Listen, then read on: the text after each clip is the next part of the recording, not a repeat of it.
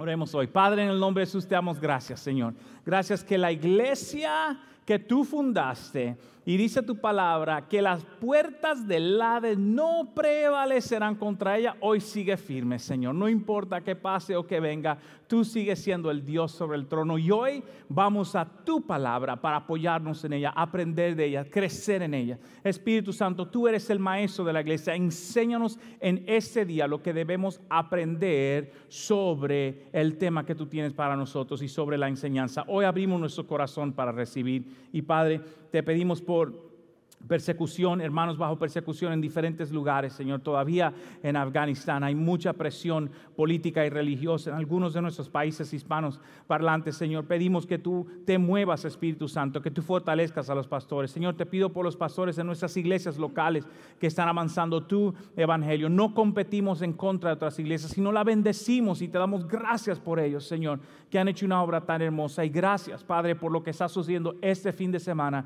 en el sur de California. El día de ayer, Señor, San Bernardino fue invitado a recibir al Señor por la cruzada de Franklin Graham. Gracias por la vida de ese hombre, gracias por el legado de su padre, gracias por el evangelismo que se hizo, gracias por los voluntarios, Señor, que bendijeron nuestra ciudad, Señor. Cielos abiertos declaramos que continúe ese espíritu de salvación y de avance. Señor, también te damos gracias por Greg Laurie y su operación en Anaheim hoy día, haciendo una obra hermosa de evangelismo. Señor, necesitamos a Cristo, Padre, y cuando pueda ser predicado y mencionado, abrimos las puertas para que eso suceda y te damos gracias por ellos. Bendice hoy tu palabra en el poderoso nombre de Jesús. Toda la iglesia dice amén. Puede tomar asiento, puede tomar asiento. Abra ahí su Biblia en Efesios capítulo 5. Estamos entrando en una serie nueva la semana pasada. Si usted es nuevo con nosotros, si no estuvo, una serie que se llama Amor y Respeto.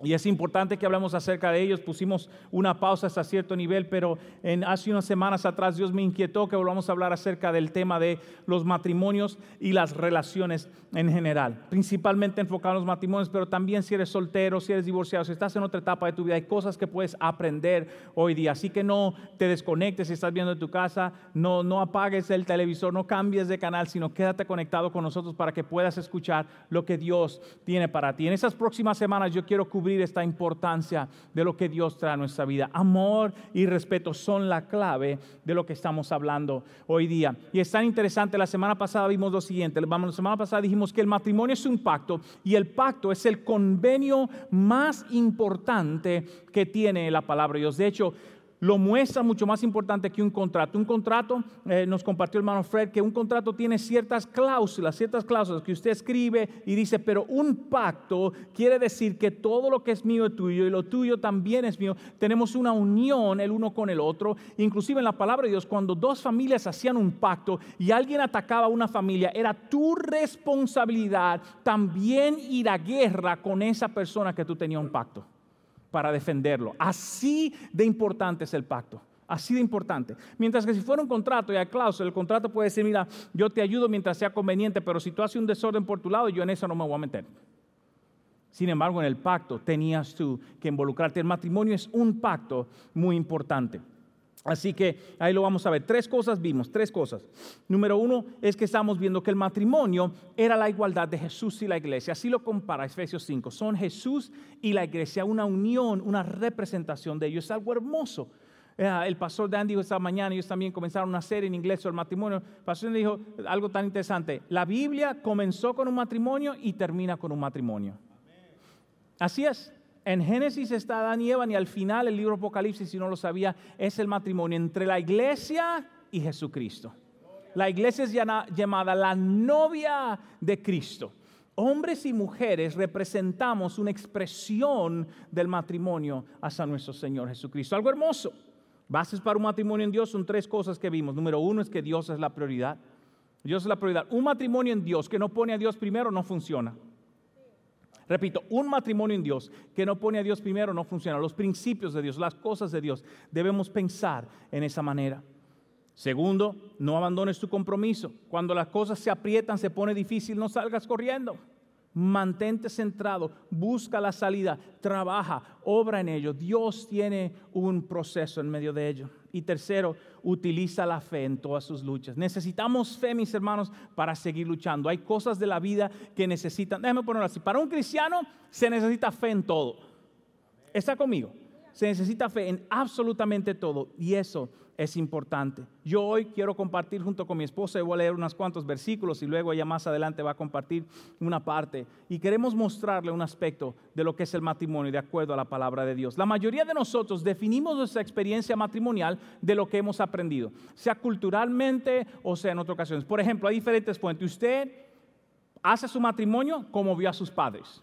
Usted hace su matrimonio de lo que aprende y ve en las televisiones muchas veces. Usted tal vez hizo su matrimonio, medio se lanzó y ahora se la están averiguando cómo hacerlo. Recibimos influencia de cómo nosotros guiar nuestro matrimonio. Pero la palabra de Dios es una guía perfecta para nosotros aprender lo que Dios ya quiere en nuestra vida en cuanto al área del matrimonio. ¿Está conmigo hoy día? Y es tan importante eso porque aún si eres soltero, hay cosas que tú vas a ver hoy día que te van a ayudar en tu diario vivir y en tu mundo espiritual. Y yo lo tomo, ustedes saben, pues mi mamá fue una madre soltera y mi mamá sabía aconsejar a matrimonios, ver cosas, porque ella entendía que la palabra de Dios es a través de generación en generación. ¿Está conmigo hoy? Que no tiene nada que ver solamente con la posición en que usted se encuentra. Y el matrimonio en Efesios 5, déjeme ponerlo de esta manera, es tan hermoso. Efesios 5, del versículo 21 al versículo 33, es una de las enseñanzas más famosas sobre el matrimonio. Vamos a ver diferentes versiones sobre ella, pero en todo eso, si yo lo puedo escribir así, el versículo 21, el versículo 33 son las reglas del juego. Dígalo conmigo, las reglas del juego. El matrimonio tiene sus reglas. El matrimonio tiene sus reglas en la palabra de Dios y es bueno aprenderlas para que sepamos cómo estamos caminando y haciendo nuestra vida matrimonial hoy día. Es algo hermoso verlo, cómo podemos nosotros caminar en ello. Cuando usted juega cualquier juego, siempre hay ciertas reglas. Cuando usted jugó en su barrio, tal vez yo no sé las damas, pero los varones sea fútbol, en mi país se jugaba béisbol, sea básquet, uno jugaba. Y cuando uno jugaba al basquetbol y algún amigo no decía o no hacía la regla, uno se lo decía, no, eso no es así, estás haciendo, ¿cómo es la palabra? ¿Estás haciendo qué cuando no hacían la regla? Trampa, estás haciendo trampa. Y hay mucha gente que muchas veces al no entender lo que Dios desea, no sabe cómo mantenerse en esa área de tu vida. Efesios 5:21 nos da la primera porción de este juego. Efesios 5:21 está listo, dice así, someteos unos a otros en el temor de ¿quién? Someteos unos a otros en el temor de ¿quién? La primera regla de toda relación es que usted y yo somos iguales delante de Dios. La primera regla de toda relación es que tú y yo somos iguales delante de Dios. Sea una amistad, sea lo que sea, comienza diciendo someteos unos a otros en el temor de Dios. Y hay mucha gente, mis hermanos, que han perdido el temor a Dios y por lo tanto ya no tienen deseo de someterse y de crecer juntos. Y eso es triste porque muchas veces pensamos que ya no hay nada que yo pueda aprender o crecer, ya no hay nada que yo no pueda hacer en mi vida o cómo avanzar. Y déjeme decir algo, eso es algo triste si usted simplemente dijo, ya no más. Ya no más. No, al contrario, la palabra nos llama a someternos los unos a los otros en el amor y en el temor de ¿quién? Es a Dios que lo estamos haciendo, es a Dios. Y es importante verlo, que el sometimiento, porque hoy vamos a hablar sobre un versículo muy famoso que se utiliza mucho en las iglesias, las mujeres estén sometidas a su marido, y por ahí le dan al versículo y a las pobres hermanas le entran a garrotazo por todas partes. Y la cosa no es así, mis hermanos, es decir, la Biblia no dice eso. Comienza la primera regla, es que usted y ella están sometidos igualmente bajo el temor de Dios. Someteos los unos a los otros en el temor de Dios. Y cuando yo entiendo eso, hay un cariño, hay una amistad que comienza. Mire la segunda regla. La segunda regla dice así, bajamos hasta el versículo 33 de Efesios 5 y la segunda regla dice, por lo demás, cada uno de vosotros ame también a su mujer como a sí mismo. Y la mujer respete a su marido. Me da la segunda regla, de donde viene el nombre de la serie. La regla es del amor y el respeto. Yo voy a hablar un poquito más acerca de ello en otra de la serie, pero vamos a introducirlo. Entonces, la primera regla es que ambos estamos sometidos bajo el temor de Dios y caminamos juntos. Y la segunda, la que pone todo en el medio que usted va a escuchar, es que debe haber amor y respeto en el matrimonio para que la cosa funcione. Poco amén escuché por ahí. Sea que le tocó, o sea que le picó, o sea que le bendijo, eso que dice la Biblia. Es muy distinto. Nosotros no nos han enseñado las cosas de la palabra de Dios. Hemos aprendido el matrimonio por donde sea y le dimos hacia adelante. Pero la Biblia dice, aquí están los parámetros de un matrimonio saludable en Dios. Sométanse el uno al otro al Señor, ámense y respeten los unos a los otros en Dios. Y de repente florece algo bien hermoso en cada persona. Y es importante que lo veamos porque Dios está formando algo. Dios está trayendo una vez más la base de que hombres y mujeres en Dios, en un mundo espiritual, estamos sometidos a un mismo nivel espiritual. Tenemos un mismo nivel en Dios. Hay diferencias, obviamente, hay diferencias. Hay diferencias muy profundas de la manera física. Y hoy día vivimos en lo que es el mundo, lo que se ha vuelto la política de transgénero, donde hay mujeres que quieren ser hombres y hombres que quieren ser mujeres. Es una lucha poder explicar eso, pero la palabra de Dios dice que somos hasta cierto nivel igual en un mundo espiritual, pero físicamente somos distintos. Y eso es importante porque Dios lo creó así, con un sentido y un deseo de querer hacerlo juntos. ¿Está conmigo hoy día? Y es importante ver esto porque si lo perdemos lo que Dios quiere hacer. Yo voy a hablar un poquito más sobre la parte, lo que es la función del hombre, los roles en el matrimonio. Pero antes de darle esta parte a mi esposa, quiero mostrar este versículo que está en Corintios. Y Pablo comienza a enseñarnos esto, la importancia de estar juntos. Dice así, el hombre no fue hecho para la mujer, sino no es nuestra creación original, sino que la mujer fue hecha para el hombre. La mujer, de acuerdo a Génesis 1, salió de la costilla, salió del lado del hombre. Pero no lo deja ahí. Versículo 11 dice así, si me lo pone acá, dice, sin embargo, entre el pueblo del Señor, ¿quién es el pueblo del Señor hoy día? Nosotros, amén. Entre el pueblo del Señor, las mujeres no son independientes de los hombres y los hombres no son independientes de las mujeres. Oh, ¿se recuerda en Efesios 5:21? Juntos, sometidos los unos a los otros. Siguiente versículo 12, y luego me dice lo siguiente, pues aunque la primera mujer provino de un hombre, todos los hombres después de ahí nacieron ¿de quién? Hello. ¿Está conmigo? Le dijo el versículo duro la hermana, ya de una mujer, pastor, que no se le olvide. Pero mire qué lindo y termina, y todo proviene ¿de quién, mis hermanos? De Dios. Y todo proviene de Dios. Un aplauso al Señor. Y todo proviene de Dios. Hay una congruencia hermosa entre las relaciones unidas, sea de amistad, pero principalmente en la relación del matrimonio, donde nos entendemos y nos comprendemos. Déjeme decir algo, si hay algo que no debe existir, punto. Pero dentro del cristianismo, dentro del mundo de Dios, dentro del reino de Dios, si hay algo que no debe existir, no puede ser ni el machismo ni el feminismo. Porque son exageraciones de ambas funciones. Una vez más, el machismo y el feminismo son exageraciones de ambos roles. El hombre queriendo dominar y la mujer no queriendo dejarse dominar. Por lo tanto, crean un mundo súper extra, casi una función en esteroides. El hombre por acá exagerando su rol, la mujer por acá se cansó y también exagera su rol. Y entra a la lucha. Y esa es la sociedad en que vivimos hoy día. Y no es nuevo, es decir, es algo que existe la lucha porque los roles, los deseos humanos van a estar ahí uno con el otro. Leo este versículo, recuerden las reglas, ahora entremos al juego. El juego dice así, Efesios 5, 24 y 25, en los roles dice así, voy a invitar a mi esposa que vaya pasando, dice así, versículo 24, así que como la iglesia está sujeta a Cristo, así también las casadas lo estén a sus maridos en todo. Versículo 25, maridos, amar a vuestras mujeres, así como Cristo amó la iglesia y se entregó a sí mismo por ella. ¿Cuál es el rol de las esposas? Y déjeme decirle algo, mis hermanos, si usted cree, para nosotros poder hacer este mensaje, nos dimos unas buenas peleadas también. averiguando cuál era el rol de quién y la teología y toda la cuestión. Así que juntos hemos aprendido en el desarrollo de los roles.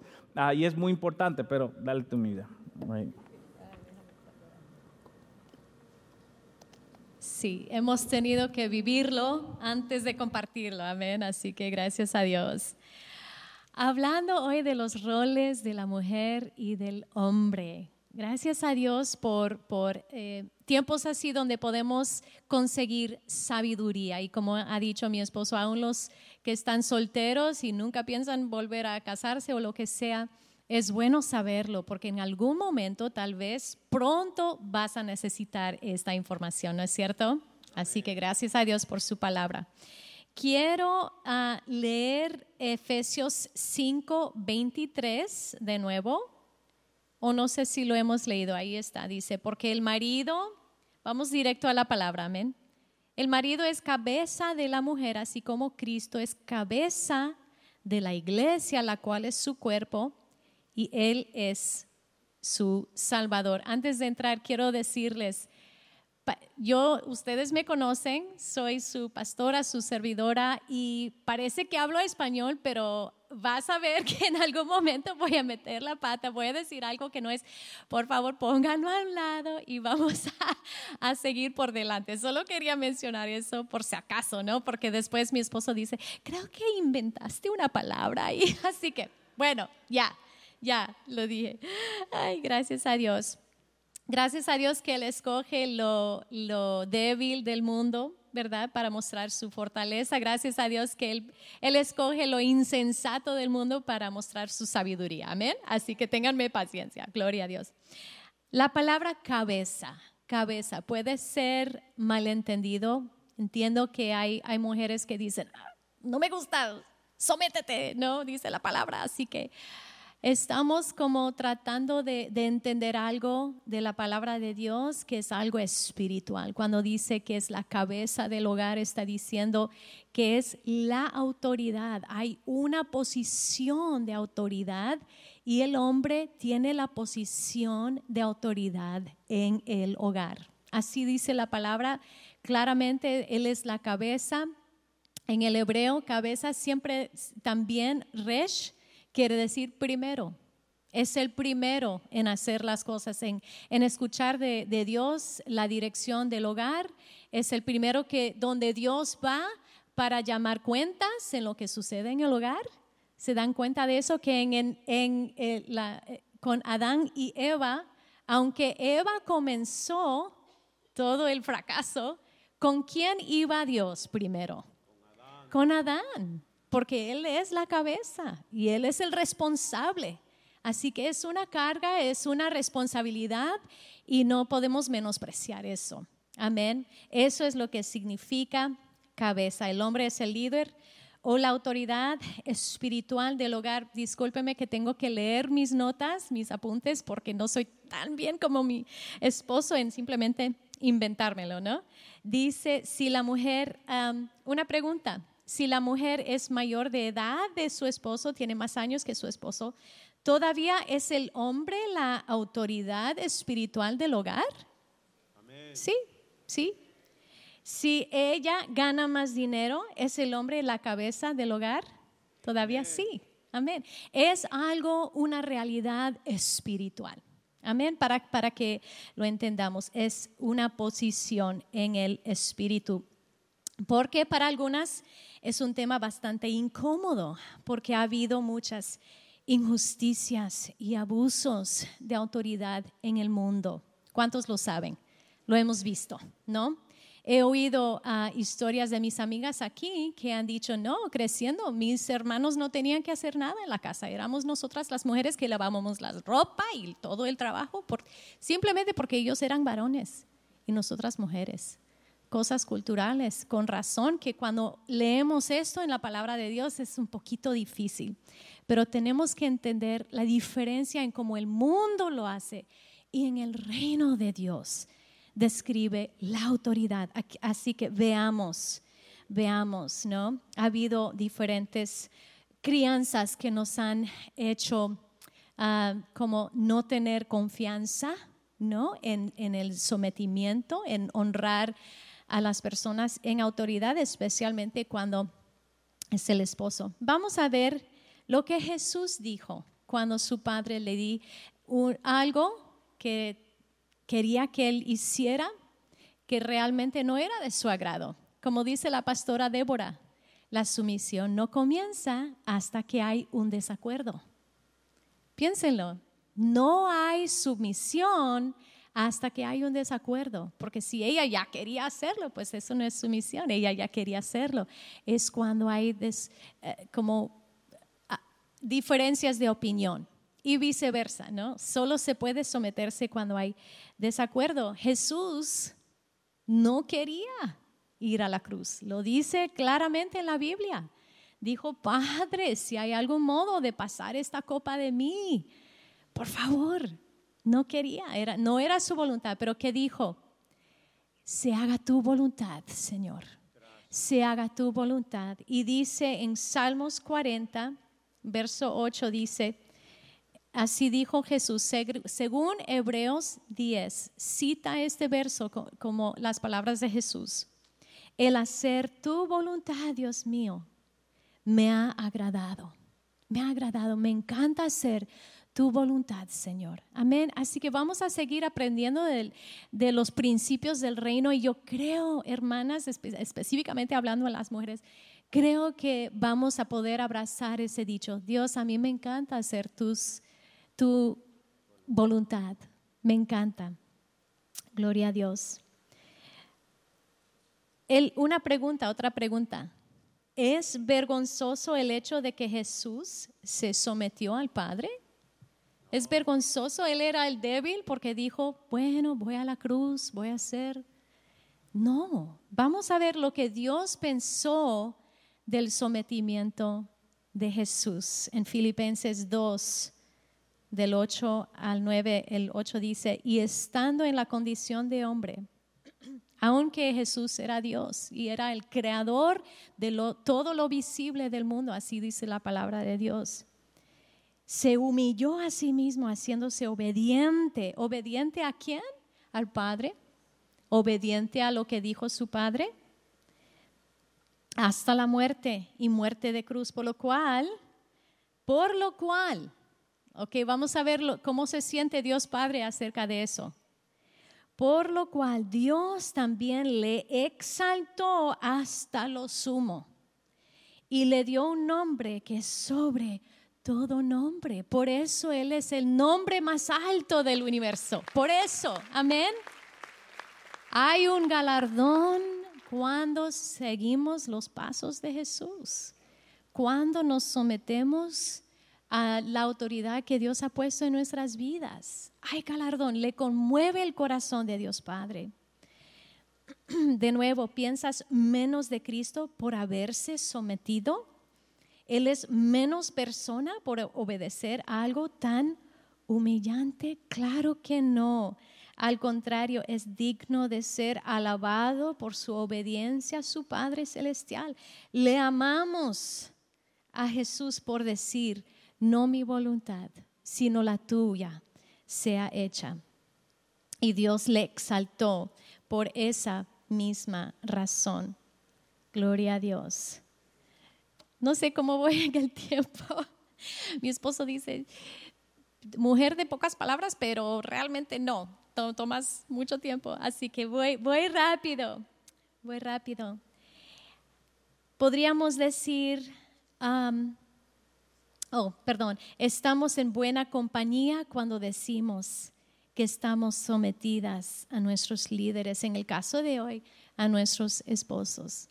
Así que siempre que se me hace difícil, como que, Dios, yo pongo mis ojos en Jesús y digo, Señor Jesús, tú te sometiste y fuiste exaltado por eso. Esto no está en mis apuntes. Recuerdo antes de casarme, eso fue algo que me dio miedo. Y fui con no sé si los que han tomado ISOM se recuerdan de A.L. Gill, que enseñaba acerca del Espíritu Santo. Fuimos a comer con ellos como pareja, Joyce, su esposa, y me acerqué a ella, era antes de casarnos, y yo dije, yo tengo una inquietud. Y tengo miedo de casarme y que mi esposo va a querer hacer algo, alguna decisión y yo voy a tener que hacerlo y tengo miedo.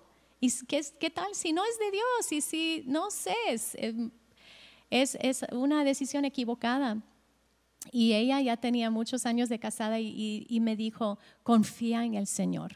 Y me contó cómo su esposo quiso mudarse a otro estado y le explicó su opinión y le dijo y le explicó. Y de todos modos se fueron y dijo, Dios nos respaldó. ¿Se recuerdan de Abraham y Sara? Dice en Hebreos que ella no tenía temor de someterse a él porque Dios la protegió. Y él hizo unas decisiones no tan sabias. Le ofreció a su esposa casarse con un rey o a ser mujer de un rey porque le tenía miedo al rey. Y dijo, dile que somos hermanos, ¿no? Entonces, el punto es que Dios le protegió. No tenemos que tener temor. Y tal vez en otro domingo traigo esa escritura en Hebreos que dice, no tenemos que tener miedo, confiarle a Dios. Claro que la comunicación, explicar tu perspectiva, porque en la mujer hay sabiduría para el hombre, ¿verdad? Pero vamos a confiarle a Dios y no tener miedo y saber que tenemos una conexión directa con el jefe de nuestro esposo, ¿no? El Señor Jesús. Gloria a Dios. Ok, amén. Aleluya. Toda la gloria a Dios. Nos da una oportunidad a nosotras, hermanas, de seguir el ejemplo de Jesús y de recibir el premio de someternos. No parece como ¿cómo se llama? Una oportunidad, perdón. No luce como oportunidad. Parece como, tormenta, dolor. Pero es una oportunidad. Claro, hay muchas otras pautas que tomar en cuenta y vamos a hablar de eso en otro domingo. Quiero mencionar uno en específico. En algún momento, si tu esposo desea que hagas algo que es pecado, tienes todo el derecho del mundo para decir no. No, absolutamente no. En toda la Biblia hay ejemplos que un rey o que alguien en autoridad quisieron que hicieran algo que era pecado y Dios respaldó a los que dijeron sorry. Amén. Así que eso es un límite que podemos poner de una vez. Quiero mencionar Mateo 18. Voy a mencionarlo en otro domingo. Tantas cosas que hemos estudiado, pero poder comunicar con el esposo, ¿no? Y tratar de, si está saliendo de los caminos del Señor, cómo traerlo. Y viceversa, hermanos, con sus esposas. Tenemos que tratarnos con amor, somos hermanos en Cristo. Gloria a Dios. Ok, estamos saltando para terminar esta parte. Hemos leído que el esposo tiene como ejemplo a Jesús, ¿verdad? Jesús dio su vida por la iglesia y ellos tienen que constantemente recordar cómo se portó Jesús, así me voy a portar con mi esposa y con mi familia. Quería mencionar otro principio. En el principio, Eva fue creada como ayuda idónea para Adán. Ayuda idónea. La única otra vez que se oye ese término es cuando se describe al Espíritu Santo. Al Espíritu Santo. Él es el ayudador. En el griego la palabra es parakletos, que significa alguien que viene aquí al lado para ayudar. Son roles súper parecidos. Vamos a leer acerca del Espíritu Santo y veamos qué tan parecido nuestro rol es al Espíritu Santo. Juan 16:13 dice, pero cuando venga el Espíritu de verdad, Él os guiará a toda la verdad, porque no hablará por su propia cuenta. No hablará por su propia cuenta. ¡Qué humildad! Sino que hablará todo lo que oyere y os hará saber las cosas que habrán de venir. Verso 14, Él me glorificará, El Espíritu Santo en ningún momento se glorifica a sí mismo. Siempre, ¿a quién se glorifica? A Jesús. A Jesús. Siempre glorifica a Jesús. ¡Qué sumisión! Me encanta el Espíritu Santo, lo amo tanto. Él es tan poderoso, pero tan humilde. Amén. Siempre apuntando al Señor Jesús. Amén. Qué hermoso. Mujeres, podemos, pues todos podemos ser así. Amén. Dice en Juan 14:26 que el Espíritu Santo les enseña todas las cosas. ¿Quién es la que enseña a los niños más que otro? La mamá. Es la primera maestra, les enseña todo. Gracias y por favor y de todo. Amén. También consuela y aconseja. Es el gran consolador. La mamá, ¿quién consuela cuando los niños caen o se lastiman? La mamá. El Espíritu Santo es sensible, al igual que las mujeres. Así que otra pregunta más para terminar. Te pregunto, ¿el Espíritu Santo es débil? No. ¿Es menos porque le glorifica a Cristo y no a sí mismo? ¿Es vergonzoso el hecho de que solo habla lo que el Padre y el Hijo le dan?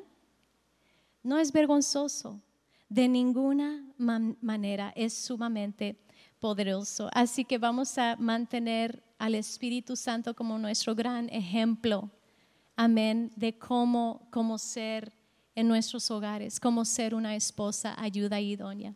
Gracias, mira.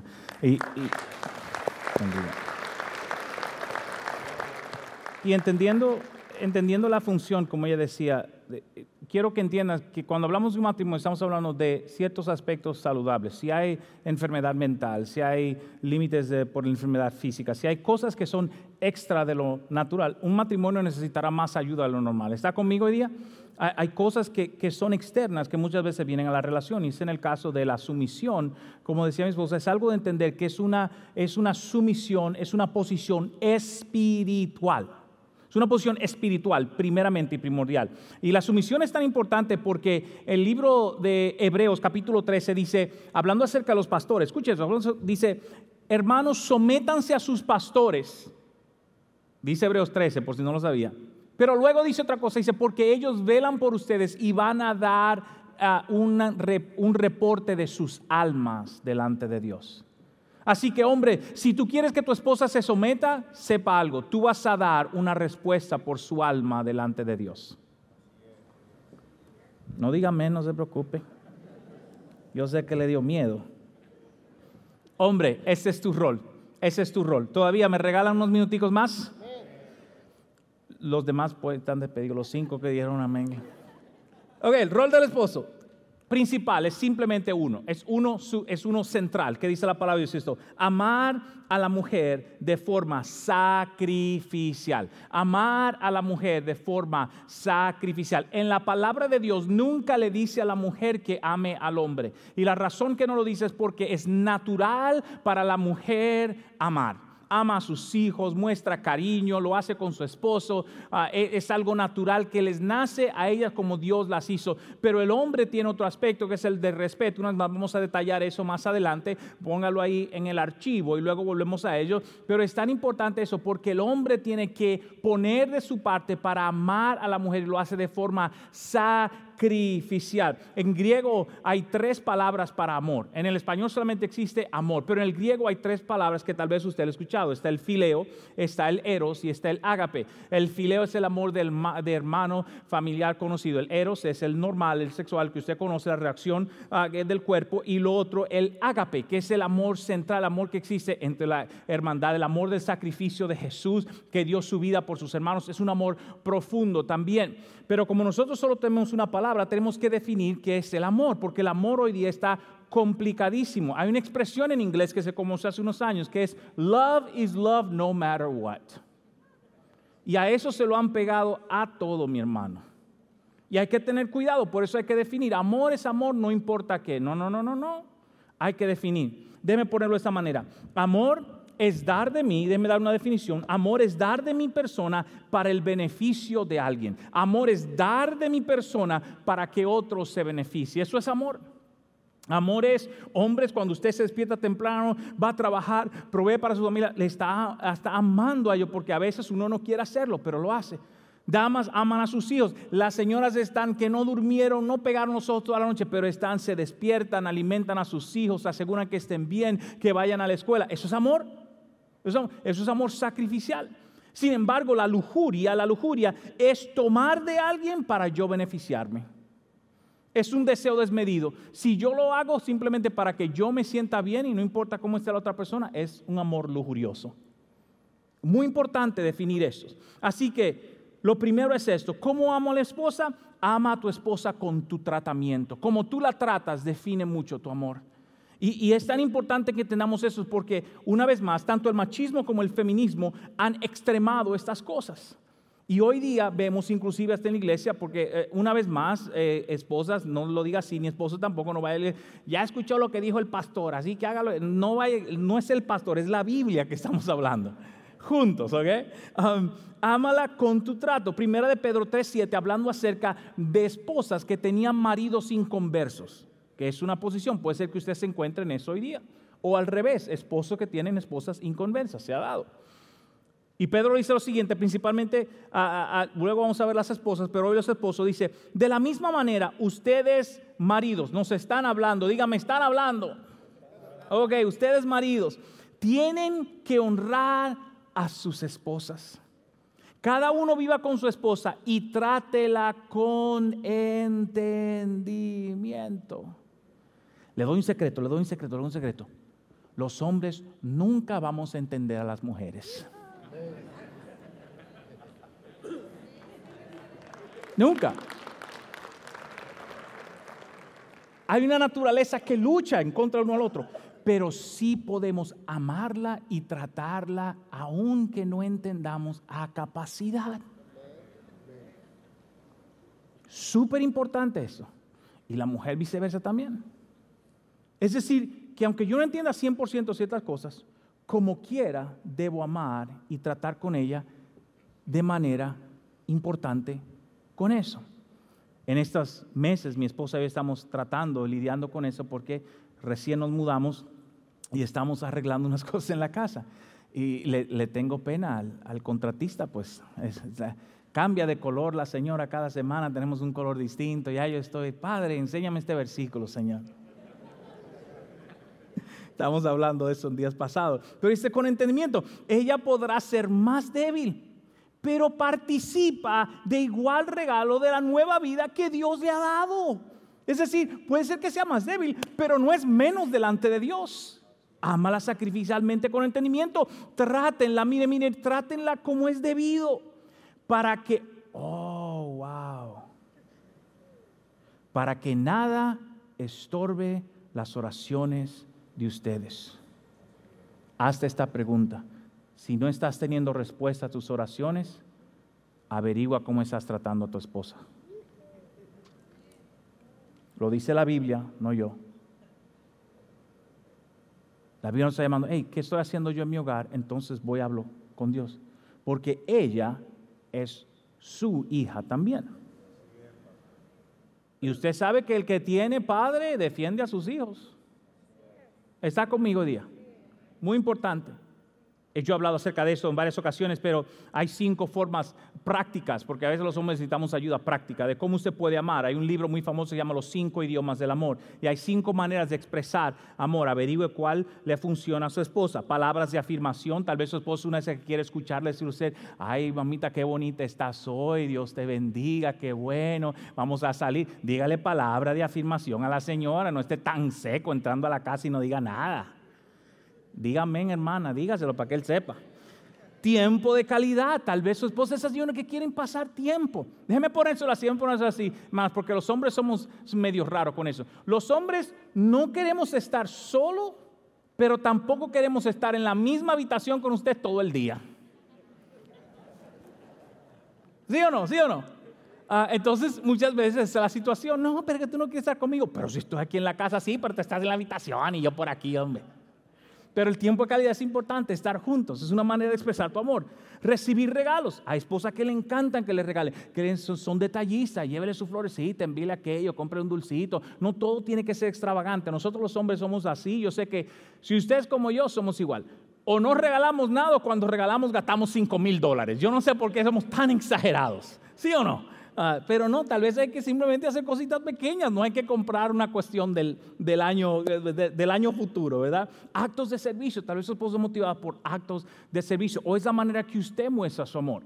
A mí es la manera que yo muestro mi amor. Ella sabe, cuando llego a la casa, la ayudo, o sea, fregando, lavando los trastes o recogiendo en la casa. Es mi manera, a mí me gusta trabajar, es mi manera de mostrar mi amor, para que ella no tenga que hacerlo. Cuando ella lo hace principalmente. Una vez más, esto no es una función, tampoco es una función social. Las mujeres cocinan y lavan los trastes, y los hombres trabajan y se sientan. ¿Quién se inventó esa función? Eso no está en ningún libro de ninguna sociedad. Pero los roles sociales lo han definido de esa manera. Usted puede ayudar, mis hermanos, no se le van a caer los brazos si lava los trastes. ¿Está conmigo? Súper importante eso. Que lo hagamos también.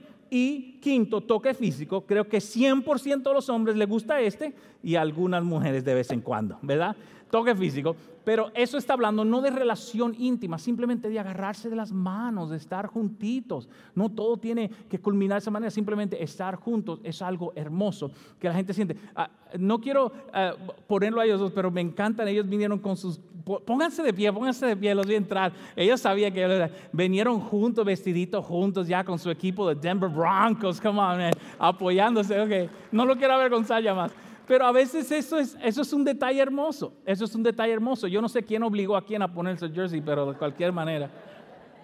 Es un detalle hermoso. ¿Quién sabe si eso motiva a tu esposa? Si eso motiva a tu esposa, hazlo. ¿De qué te molestes si no veo la dificultad? Pero a veces hemos entrado en roles tan específicos. Quiero terminar con este, que es súper importante. Usted ha escuchado mucha información hoy. Usted escuchó que las reglas del matrimonio están en Efesios 5:21 y 5:33. Que Dios quiere que nos respetemos unos a otros en amor, y el amor y el respeto debe estar dentro de la pareja. Vamos a definir eso mucho más hacia adelante. Y que cuando la mujer entiende que el hombre es cabeza espiritual del hogar y se somete a esa dirección, no significa que el hombre debe ser abusivo en su trato y dirección en el hogar. ¿Está conmigo hoy día? Entiendo lo que le estoy diciendo, es muy importante eso. No está definiendo, la Biblia no está haciendo a la mujer una mujer inferior, porque Pedro dijo que ella no es inferior. Ella puede ser más débil, más frágil, pero no es inferior delante de Dios, porque es su hija y es importante. Así que busca la manera como puedes amar a tu esposa. Y termino con esto. La amas cuando provees y cuidas de ella. La amas cuando provees y cuidas de ella. Y esto es muy importante, mis hermanos. Usted me ha escuchado decir en anterioridad, tal vez ya usted se retiró y viven de su retiro, lo cual es hermoso, sigue proveyendo. Pero si usted está en habilidad, función de trabajo, puede hacerlo. Sé que tal vez puede estar en desempleo por situaciones que no sepan, pero si usted tiene la función de hacerlo, entonces provea para su hogar. Hágalo. Sea una persona que tiene eso en mente. Hermana, si usted anda buscando un novio, asegúrese que tenga un trabajo.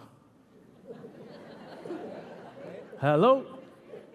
No, pastor, que él me dijo, hasta que no le enseñe de dónde salió el dinero y tal, entonces aguántese. Se lo digo por experiencia. Eso es súper importante, que usted sepa que es la función, pero tampoco, hombre, debe sentirse mínimo en esa área. Yo le he compartido mi testimonio, mi esposa y yo, que ella lo trajo a colación. Cuando ella y yo nos casamos, recientemente, como yo era un nuevo inmigrante, apenas tenía un año y algo viviendo en Estados Unidos, todavía ganaba muy poquito, y ella tenía mejor trabajo, graduada de universidad, y como hombre reaccioné de forma mala, me sentía inferior como hombre, porque siempre me ha gustado trabajar, así que me sentía inferior, pero no debía hacerla sentir mal a ella, y ella nunca me hizo sentir mal a mí. Ella no llegaba al trabajo y decía, la que trabaja aquí soy yo, así que cocina tú, whatever. Nunca me dijo eso, nunca, aunque podía hacerlo, porque es verdad, ella realmente no, esos primeros, que yo diría, casi los primeros 6 meses de nuestro matrimonio, prácticamente era su salario que nos sostenía.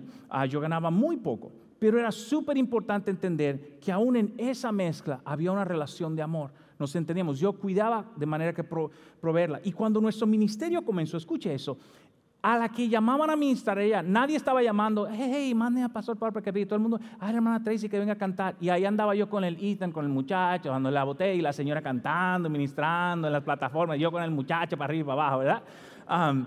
Y yo podía sentirme mal, porque bueno, yo puedo predicar y a mí nadie me invita. ¿Sabe qué? Era mi función de cómo yo podía amarla a ella para que ella hiciera su parte dentro del reino y lo que Dios iba a hacer. Así que esas cosas son súper importantes. Usted ama cuando provee y cuida a su esposa. Y termino con este versículo. Efesios 5, 28 y 29 dice así. Así también los maridos deben amar a sus mujeres como a sus mismos cuerpos. Como a sus mismos cuerpos.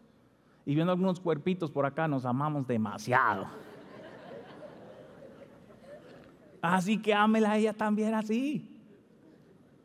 El que ama a su mujer se ama a sí mismo. A sí mismo se ama, dice la Biblia. El que ama a su mujer se está amando a sí mismo. Wow, qué cosa tan interesante que la Biblia dice que cuando yo cuido de ella, me estoy cuidando de mí. Cuando yo le proveo a ella, realmente estoy proveyendo para mí. Así que ámala como si fuera tu propio cuerpo. Si tú necesitas ropa, si la compras, estoy seguro que ella necesita también. Si tú necesitas alimento, estoy seguro que ella necesita. Si tú necesitas seguridad y un techo, provéele a ella seguridad y un techo. Porque ¿sabe lo que Dios hace? Dios lo hace por nosotros. Cuando nosotros estamos en conexión con Dios, Dios es el proveedor. No vamos a nuestro padre y decimos, Padre, yo necesito, ayúdame. Y Dios dice, claro que sí, mi hijo, vamos a ver, vamos a hacer un milagro. Esa es la función y el rol del hombre dentro del matrimonio. Una vez más, no digo que las mujeres no pueden cooperar y ayudar, lo vamos a cubrir con detalle, pero estoy diciendo que principalmente es la función del hombre. Versículo 29, porque nadie aborreció jamás su propia carne, sino que la sustenta y la cuida, como también Cristo ama a la iglesia. Así que mis hermanos, hoy día lo que estamos viendo es que Dios desea que los hombres y las mujeres hagan las cosas bajo las reglas que Dios ha funcionado para que tengamos matrimonios saludables. Usted se pasó, yo llevo muchos años casado, no necesitamos esta lección porque hemos aprendido. Déjame decirte algo, tal vez tus años últimos pueden mejorar mucho más que los primeros que tuviste, porque lo hiciste fuera de Dios, no lo hiciste como Dios quiso. ¿Qué tal ahora? ¿Qué tal ahora que tienes el tiempo de salir con la señora y de sacarla a pasear y de hacer? ¿Quién sabe? Ahora que ya no están los muchachos, ¿verdad? Tienen más tiempo de gozarse. Háganlo en la manera de Dios. ¿Qué tal si están hoy día dolidos y dice, pastor, hemos pasado muchas luchas, no sé cómo sobrevencer? Comencemos a aplicar esos valores en fe. Como dijo mi esposa, vamos a ver cómo Sara se sometió al proceso de Abraham y Dios la protegió. Dios tiene su obra en cada uno de nosotros. Cerremos nuestros ojos hoy día y vamos a orar. Y eso es lo que yo quiero pedirte. Si tú estás casado, principalmente a ti, pídele a Dios, Dios, ¿cuál es mi rol en eso? Ese rol que hemos escuchado hoy, ¿cómo puedo aplicarlo a mi vida? ¿Cómo puedo ponerlo en acción en este día? Dame una palabra para confiar en ti. Tal vez una mujer temerosa, pastor, usted no sabe, mi esposo, lo que sea está sucediendo, que Dios se muestre. O tal vez, como hombre, has descuidado algunas cosas, Dios quiere animarte a que tomes acción sobre ellas hoy día. Sería tremendo. Comienza a orar, a hablar con Dios. ¿Qué tal del otro lado? ¿Qué tal si tal vez una persona soltera o divorciada y se pasó, yo intenté eso, esa cuestión no funcionó? Tal vez Dios te quiera hablar y dice, ¿sabes qué? Dame preparar tu corazón para una relación nueva. Te estoy enseñando cosas nuevas hoy día. ¿Qué tal si Dios está dando eso para que tú le enseñes a alguien? Que Dios ponga eso en tu mente hoy día. Yo quiero hablarle, esta persona necesita ayuda hoy. Vamos a orar juntos. Padre, en el nombre de Jesús, Señor, pedimos hoy día que tú bendigas la obra de tu palabra. Dios, que tú derrames sobre cada persona hoy día bendición y que tú hagas una obra hermosa en cada matrimonio. Yo reprendo al enemigo de querer robar tu palabra hoy día, pero que tú desciendas sobre cada persona. Háblanos hoy lo que debemos escuchar de parte tuya. En el nombre de Jesús. Amén. Amén. Gracias, Señor. Así mismo en esa reverencia, yo quiero que abramos nuestro corazón para la eternidad. Yo quiero que tú escuches estas palabras. Tracy, nos habla lo que Dios tiene para nosotros hoy. Amén. Vamos a hablar un momento acerca de tu condición eterna.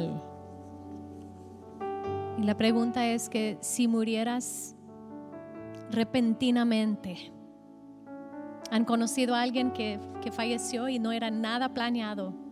era un de repente. Si eso te sucediera, ¿a dónde abrirías tus ojos? ¿En el cielo o en el infierno? Y muchos dicen, no, yo voy al cielo. Y la pregunta es, ¿por qué piensas que vas a ir al cielo? ¿Por qué? Porque soy una persona buena. En ninguna parte de la palabra de Dios dice que por ser una persona buena se va al cielo. Es más, dice la palabra que nuestros actos buenos realmente no son a la perfección de Dios. Él es santo y puro y perfecto. Dice, nadie puede llegar a la gloria de Dios, ni un ser humano, porque dentro de nosotros está el pecado. Entonces, ¿cuál es la solución? La solución es la sangre de Jesús. Jesús murió en la cruz por nuestros pecados.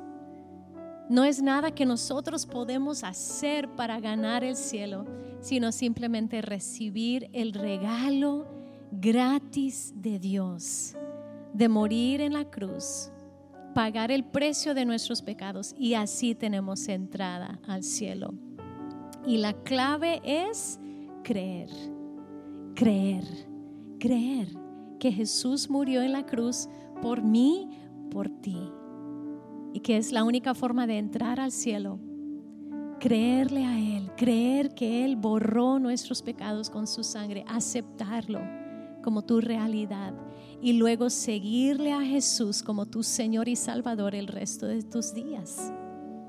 Eso es la solución. Esto es el plan de Dios para que pudiéramos estar cerca de Él. Y mientras pasamos en esta vida, podemos tener una amistad y una relación con Dios. Así que en un momento voy a dar una oportunidad para poder hacer una decisión importante, porque no solo es creer, también es declarar con nuestras bocas. Dice en Romanos 10:10 que uno cree en su corazón, pero también confiesa con su boca. Hay algo importante aquí en la tierra, mientras estamos vivos, decirlo en voz alta. Es en ese momento, dice la palabra, que vamos del reino de las tinieblas al reino de la luz, cuando lo confesamos. Así que en un momento vamos a hacer una oración, a declarar lo que creemos en nuestros corazones. Si tú crees que Dios Padre envió a su Hijo a morir en la cruz por nuestros pecados, por tus pecados, y tú quieres recibir ese lavamiento de tus pecados, dice la palabra que tú eres nacido de nuevo, tú naces de nuevo cuando recibes ese perdón de pecados. Puedes comenzar todo un capítulo nuevo en la vida. Naces de nuevo. Espiritualmente estás tan inocente como un bebé. Así que en un momento vamos a tomar ese paso. Es muy, muy importante. Es la decisión más importante que uno puede tomar en la vida. Y yo estaba orando en esta mañana por los que estamos aquí. Y siento decirte esto. Nos han dicho y hemos creído que por ser bautizados como infantes es lo que nos hace cristianos, y eso es lo que nos hace ir al cielo. Así nos han dicho. Y tú puedes decir, no, pero yo fui bautizado como bebé. Pero en ninguna parte de la Biblia dice que eso es la clave para poder entrar al cielo. Dice vez tras vez, es una decisión personal. Uno tiene que creerlo y, como he dicho, decirlo. Creerlo y decirlo. Así que en un momento voy a contar a 3, y los que desean hacer esa oración conmigo, vamos a hacerlo juntos. Pueden levantar sus manos y voy a contar sus manos, y luego les voy a invitar a venir aquí conmigo y vamos a orar juntos. Y algunos dirían, ay no, eso da vergüenza. No hay vergüenza, no hay vergüenza en el reino de Dios.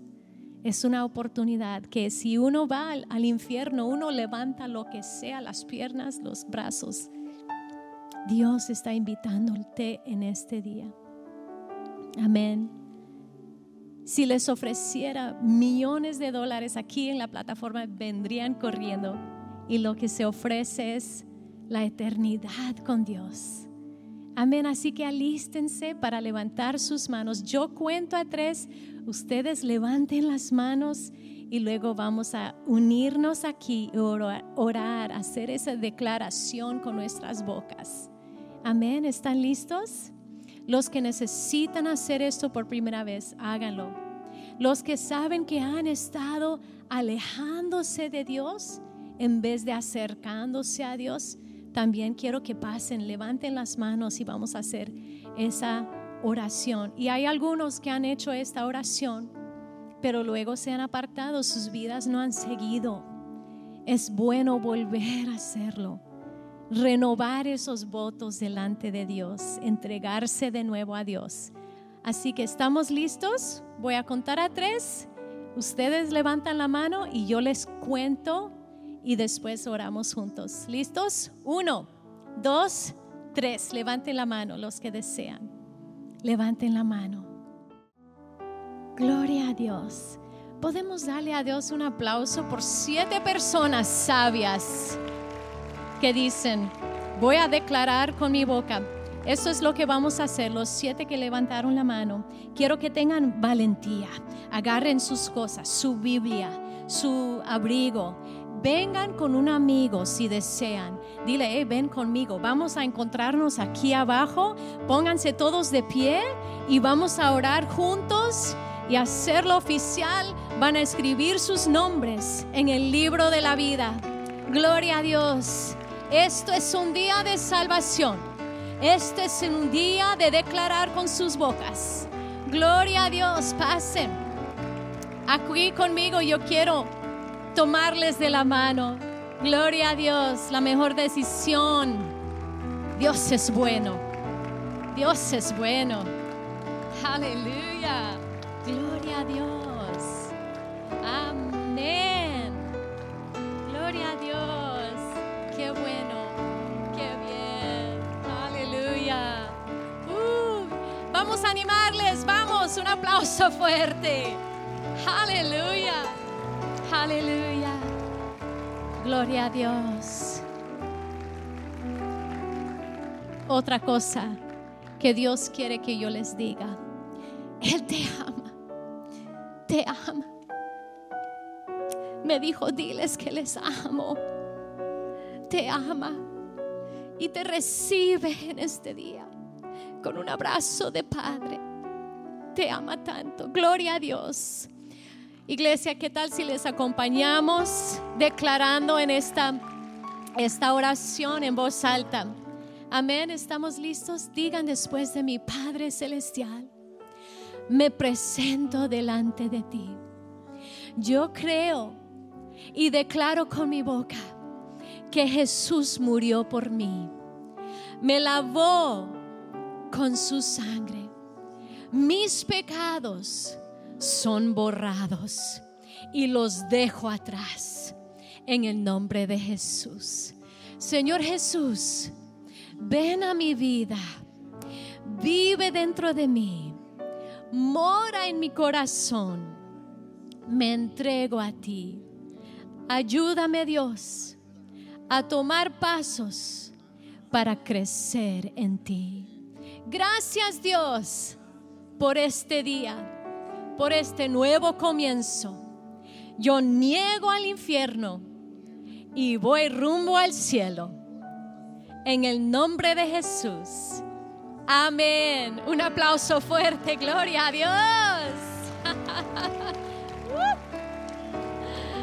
Aleluya. Aarón es uno de nuestros líderes. Él les quiere invitar a recibir unos libros. Nada raro sucede. Es un hermano fenomenal. Si pueden doblar aquí al lado izquierdo y seguirlo a él, les va a dar un poquito de material. Adelante, por favor. Gloria a Dios. Aleluya. Aleluya. Dice: en el cielo hay fiesta cuando solo uno se entrega al Señor y lo hace oficial. Yo le pertenezco a Dios. Gloria a Dios. Qué buen día ha sido, ¿verdad? Qué bueno es estar en la casa de Dios. Quiero orar y pedir una bendición sobre sus vidas. ¿Qué tal si levantamos nuestras manos? Padre, yo pido sobre tu rebaño, tus hijos, las ovejas de tu prado, que derrames de tus bendiciones sobre nuestras vidas, Señor. Gracias por este día. Gracias, Dios. Úsanos, Señor, para alcanzar al mundo. Y todos a una voz declaramos, no en una voz baja, sino en una voz grande, declaramos que el Inland Empire será salvo. Gloria a Dios. Que Dios les bendiga. Queremos agradecerte por haberte conectado con nosotros a escuchar la palabra de Dios. Si tú recibiste a Jesús en tu corazón y oraste con nuestro pastor, muchas felicidades. Tú eres una nueva criatura y eres parte de la familia de Dios. En esta tarde queremos nosotros conectarnos contigo. Tenemos una red, iglesiarroca.com/discipulado. Por favor, al final de este video, conéctate. Queremos presentarte un nuevo amigo, una nueva amiga, para que te ayuden a caminar y dar esos pasos básicos en el camino de nuestro amado Jesucristo. ¿Cómo te puedes conectar con ellos? En el formulario tú puedes indicar la manera que te resulta más fácil y efectiva de acuerdo a tu horario. Además de eso, tenemos buenas nuevas para ti. Hemos creado este material impreso Bienvenido a su destino.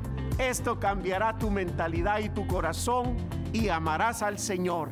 Y este entrenador personal espiritual te ayudará precisamente a lograr ese objetivo. Buenas nuevas, si tus hijos recibieron a Cristo, gloria a Dios. Tenemos este otro material, las 5 cosas que Dios desea que los niños conozcan acerca de Él. De nuevo, ve al enlace iglesiarroca.com/discipulado. Esperamos escuchar de ti. Gracias por haberte conectado con nosotros y recuerda, Dios te ama.